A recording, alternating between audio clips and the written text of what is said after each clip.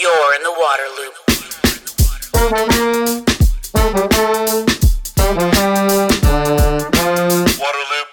Waterloop. This is Waterloop episode number 123, Flipping Front Yards in NOLA. Over time, many property owners in New Orleans have replaced green spaces in favor of concrete and other impervious surfaces in order to gain more parking and reduce yard maintenance. The amount of hard surfaces contributed to serious flooding problems across the city. Now, a program incentivizes homeowners to replace the pavement with grass and other permeable materials to allow rain to soak into the ground and reduce stormwater runoff. The Front Yard Initiative is explained in this episode with Dana Ennis, Executive Director of the Urban Conservancy. Dana discusses how the process empowers residents to design their front yard, the growing understanding of green solutions in New Orleans, and the success of the program, which captures 2 million gallons of water per year. Before starting the conversation, I want to mention that Waterloop is a nonprofit media outlet that depends on your interest and in our funders and sponsors. Waterloop is made possible in part by grants from the Walton Family Foundation and Springpoint Partners. Waterloop is also supported through sponsorships by Hydroloop and High Sierra Showerheads. I'm going to talk briefly about these companies that are advancing water sustainability and then start the podcast. Thank you for listening. Waterloop. The Waterloop podcast is sponsored by Hydroloop. Our water supplies are stressed like never before, and it's time for innovative solutions, including in our own homes. Water recycling is the most efficient and affordable way to use less water, and the easiest way to recycle water is to clean it right where it's used. Think about all the water used in a home just once, in showers and laundry machines. It's called gray water. What if that water could be captured, cleaned, and used again? That's how nature does it. Now Hydroloop can recycle 85% of in-home water use. Hydroloop is a breakthrough technology for water recycling. It produces water that is clean, clear, safe, and disinfected. Then that water can be used again in the home for toilet flushing, washing machines, garden irrigation, and more. With Hydroloop, you can use water twice. Learn more at hydroloop.com. Waterloop. Plastic pollution is a huge problem in our environment and in our water. Unfortunately, it's everywhere, and we've got to do what we can to reduce the plastic that's in our society. This stuff takes hundreds of years to break down, and it's made with fossil fuels, which just drives climate change. That's why I'm a big fan of the solid metal construction of High Sierra showerheads. There's no plastic involved. They're made with solid plated brass, stainless steel, and heavy-duty aluminum. Even the seals and hoses are made from silicone rubber. So again, no plastic in High Sierra showerheads. That's unlike the competitors out there in the market, which have a lot of plastic involved. Often the metal you see is just a thin layer covering plastic. Another advantage of this solid metal construction is durability. High Sierra showerheads are simply going to last a long time. You can get 20% off using promo code LOOP20 at highsierrashowerheads.com. You're in the water loop. Welcome to Waterloop. This is Travis. Going to be talking about stormwater and flooding and how that can be dealt with through some changes to private property in New Orleans. Very happy to be joined by Dana Ennis. She is Executive Director of the Urban Conservancy. Dana, thanks for coming on. Yeah, my pleasure. So I really am glad that we got to meet in person and walk around and see some of these issues in New Orleans. It was a great experience, and I'll be able to share some of those photos and videos as part of this podcast. But let's, I guess, start with defining the problem a little bit. For people that aren't familiar with the situation in New Orleans or even how kind of stormwater works necessarily, what's the situation there with flooding and residential property, and what's kind of going on? Yeah, I mean, it's where we built here for a reason. The city's been here for 300 years for a reason, but that reason has its problems. We are New Orleans is an urban core on a deltaic plain, which means there's no real rock substrata. So we're just a sandy, spongy place, and we get 64 plus now inches of raining in a different way than it has in the past, more intense downpours, and that water has to go somewhere. And so we are battling on a couple of different fronts as a coastal city. We're getting a lot of water coming down. We're dealing with the erosion of the coast. We're dealing with rising sea levels. And because of that spongy subsurface with no rock substrata, we're also dealing with the potential of substrata if we don't manage that water properly. So then we're also combating the sinking of the city if we're not recharging our water tables down below. Our groundwater is something that we don't spend enough time thinking about as a country, I think. But certainly in New Orleans, that's part of the formula as well. Yeah.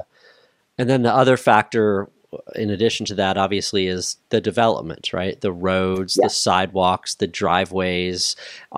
Maybe you could talk about the style there, where you've got the road, you've got the sidewalk, but a lot of times, in the front yard, there was a lot of pavement, a lot of asphalt or concrete.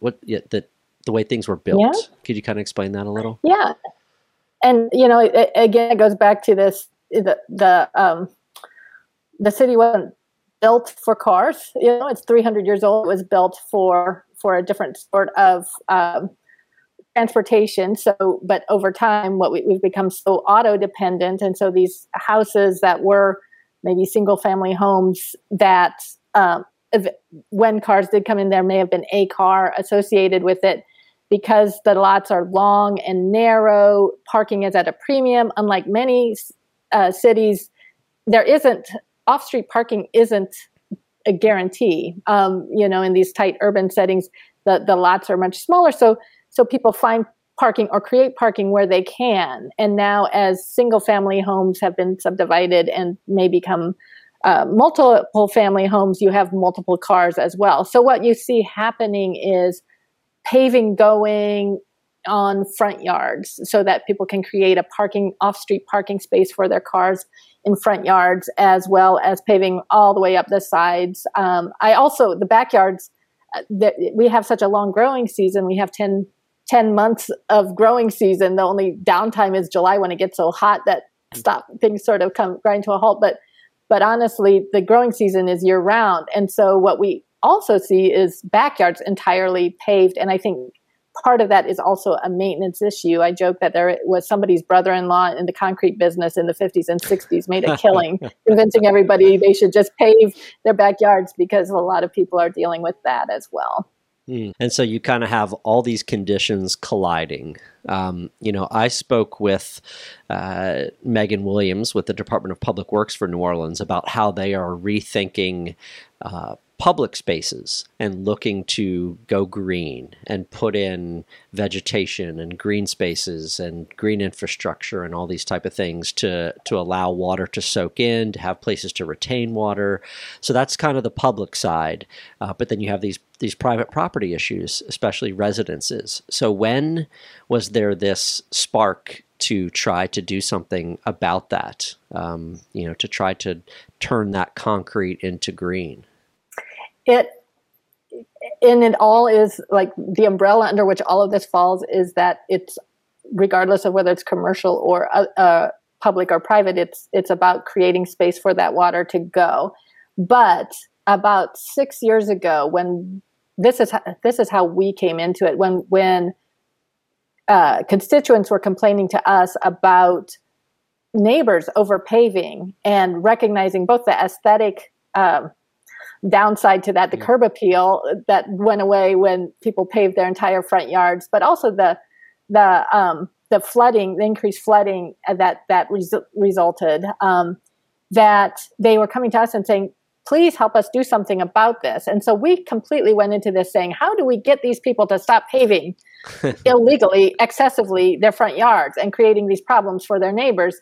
We pulled people together from neighborhoods and started having this conversation, and we brought people in from the city to explain it from the city perspective, Megan's counterpart and that sort of thing to say why it was a problem.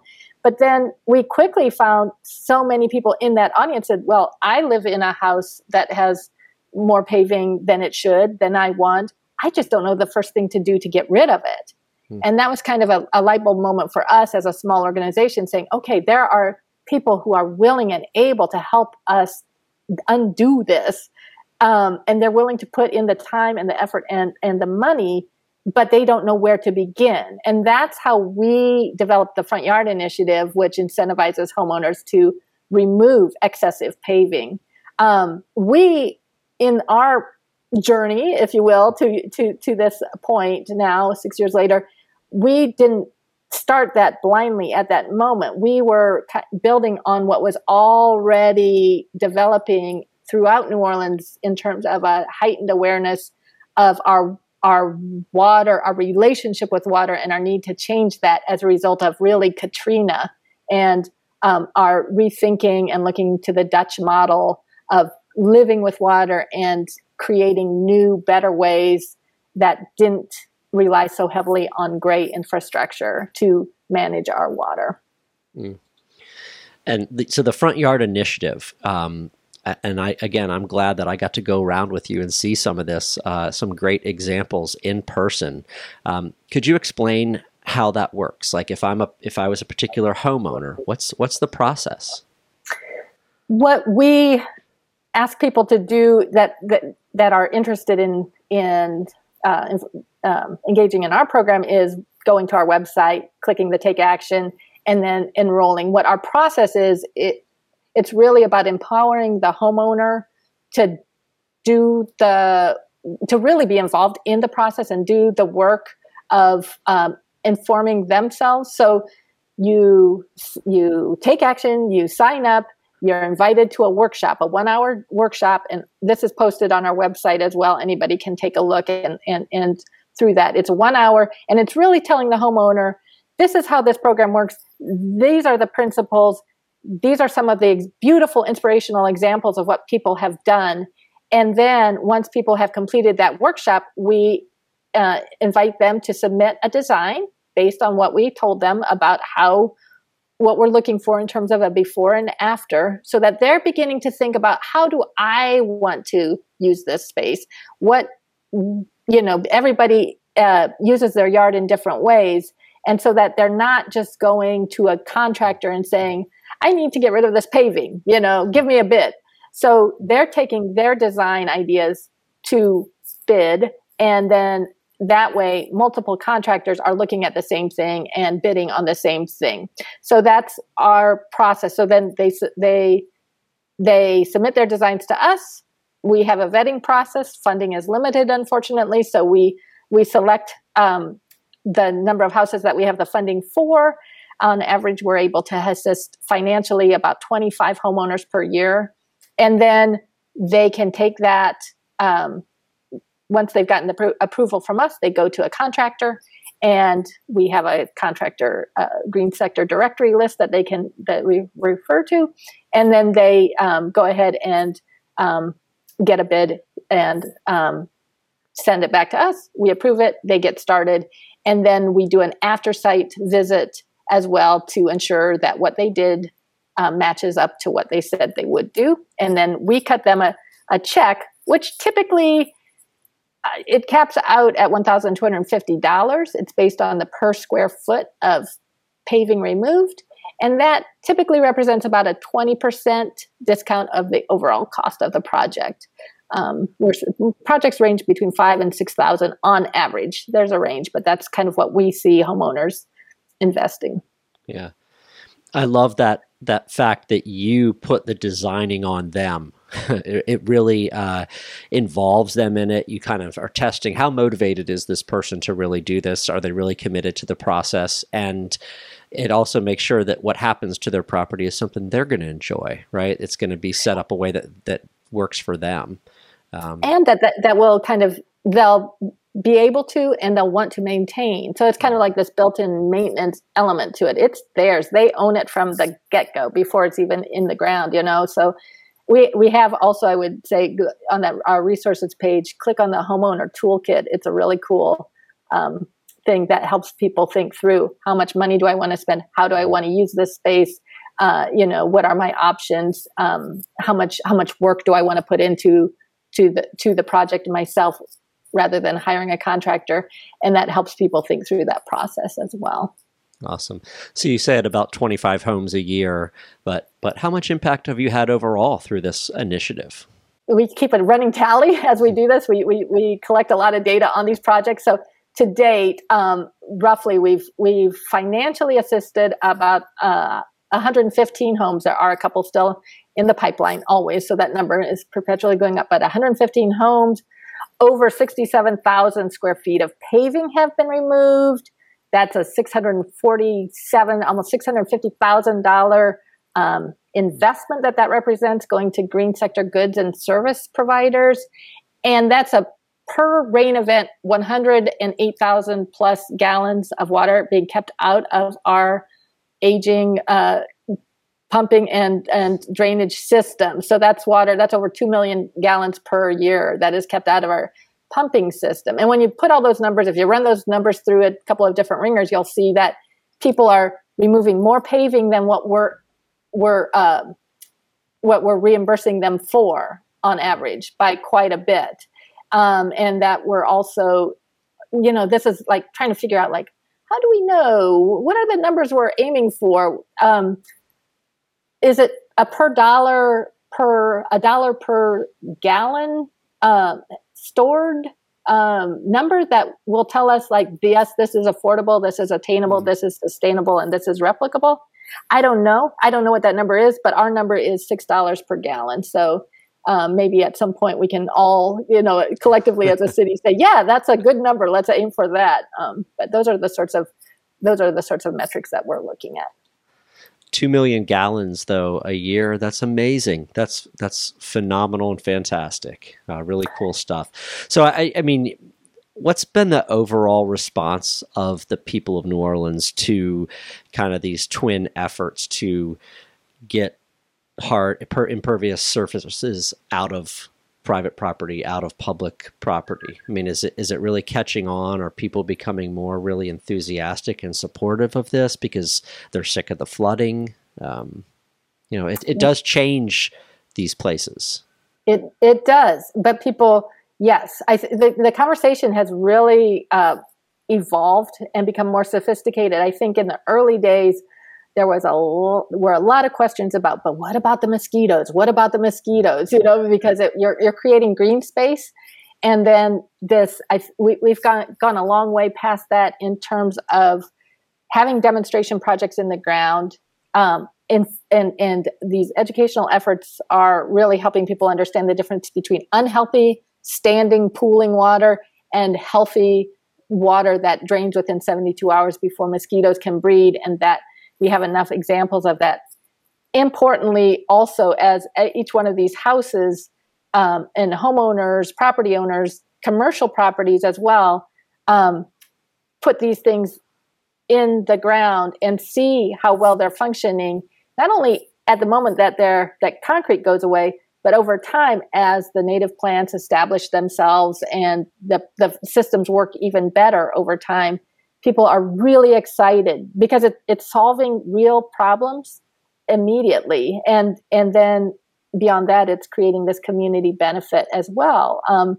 And reducing the heat island effect and, doing multiple things, creating habitat for butterflies and birds and doing all sorts of good things. So people are really, the results we're getting from the surveys we are giving to our homeowners they're really enthusiastic. And so now the question is, in addition to these 25 or so homes a year that we can assist financially, as well as hundreds of others that we can assist with technical assistance through the resources and toolkits and everything that we've created, but how do we scale this to really reach everyone, regardless of whether or not they can afford to shoulder the 80% cost that a program such as ours will not cover.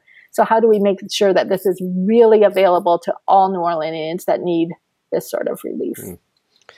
That's a really great point, because I know that now more than ever, equity is such an important part of the equation in the environmental and conservation sphere. And how do we make sure that programs, whatever they are not just ending up in the hands of people that have wealth, but more equitably be distributed. So really key. Yeah, and the like urban design is always sort of designing for the most vulnerable in your community, right? Does it work for the elderly? Does it work for the children? The sidewalks, the pedestrian crossings, everything about the city is the connectivity there that makes it a safe, healthy environment for the most vulnerable. And that is absolutely true when we talk about stormwater management as well. So when we think about those families that, for reasons of historic racism, frankly, that have redlined communities, that have pushed families of color into the less desirable real estate markets, but also those that have the highest risk of repetitive loss from flood and other elements of climate change. Oftentimes we're looking at multi-generational families there, or we're looking at elderly homeowners. And so how do we make sure that they are as protected as everyone else, and recognizing that it's probably going to cost more to protect them because their properties are in more vulnerable places to flood risk as well. So just like owning that and saying, okay, this is something that, how do we make this work for those families as well? Sure. A little bit of a shift. I wanted to ask you about education, which is a key part of, bringing young people up to be informed adults and be part of this kind of transformation. What role does education play for you all in transforming New Orleans to a more sustainable city? And I know you also have a program that works to kind of fuel that. Yeah, and our program is called BASIN, Building Active Stewardship in New Orleans is the acronym. And the program began also about 5 or 6 years ago. It right around the same time that the Front Yard Initiative, we got that up and rolling. And it was sort of this recognition that a lot of us, most of New Orleanians were coming to understand our whole relationship with water as adults. And so we started thinking about, well, how do we get people talking about this? How do we develop the shared vocabulary at an earlier age? And we created a curriculum that was really water literacy focused or water civics focused.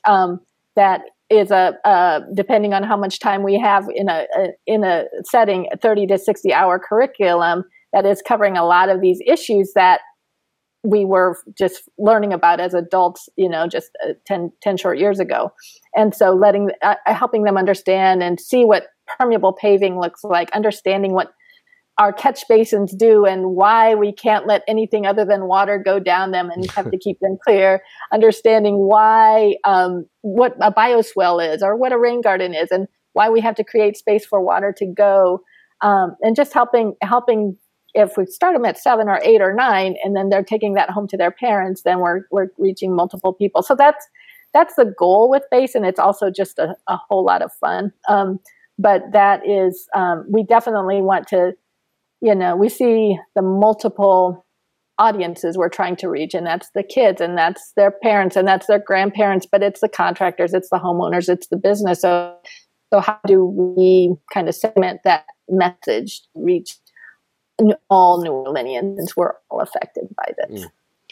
Well, starting with the youngest generation is always a good way to do that, right? Because they grow up eventually, and they also influence those parents and relatives and all that kind of thing. So, and they are our future land and water stewards. So we have to recognize that these are the guys, these are the men and women of the future that will be keeping us safe. Awesome. Well, Dana, I'm thankful to have this conversation with you again. Thanks so much. It was fantastic to see this stuff in firsthand and in person. Really exciting what's happening there. So thank you for your time. Appreciate it. Thank you. Good seeing you again. Waterloop. Thanks, everyone, for listening to today's episode. A special thanks to Waterloop supporters, Spring Point Partners, and the Walton Family Foundation.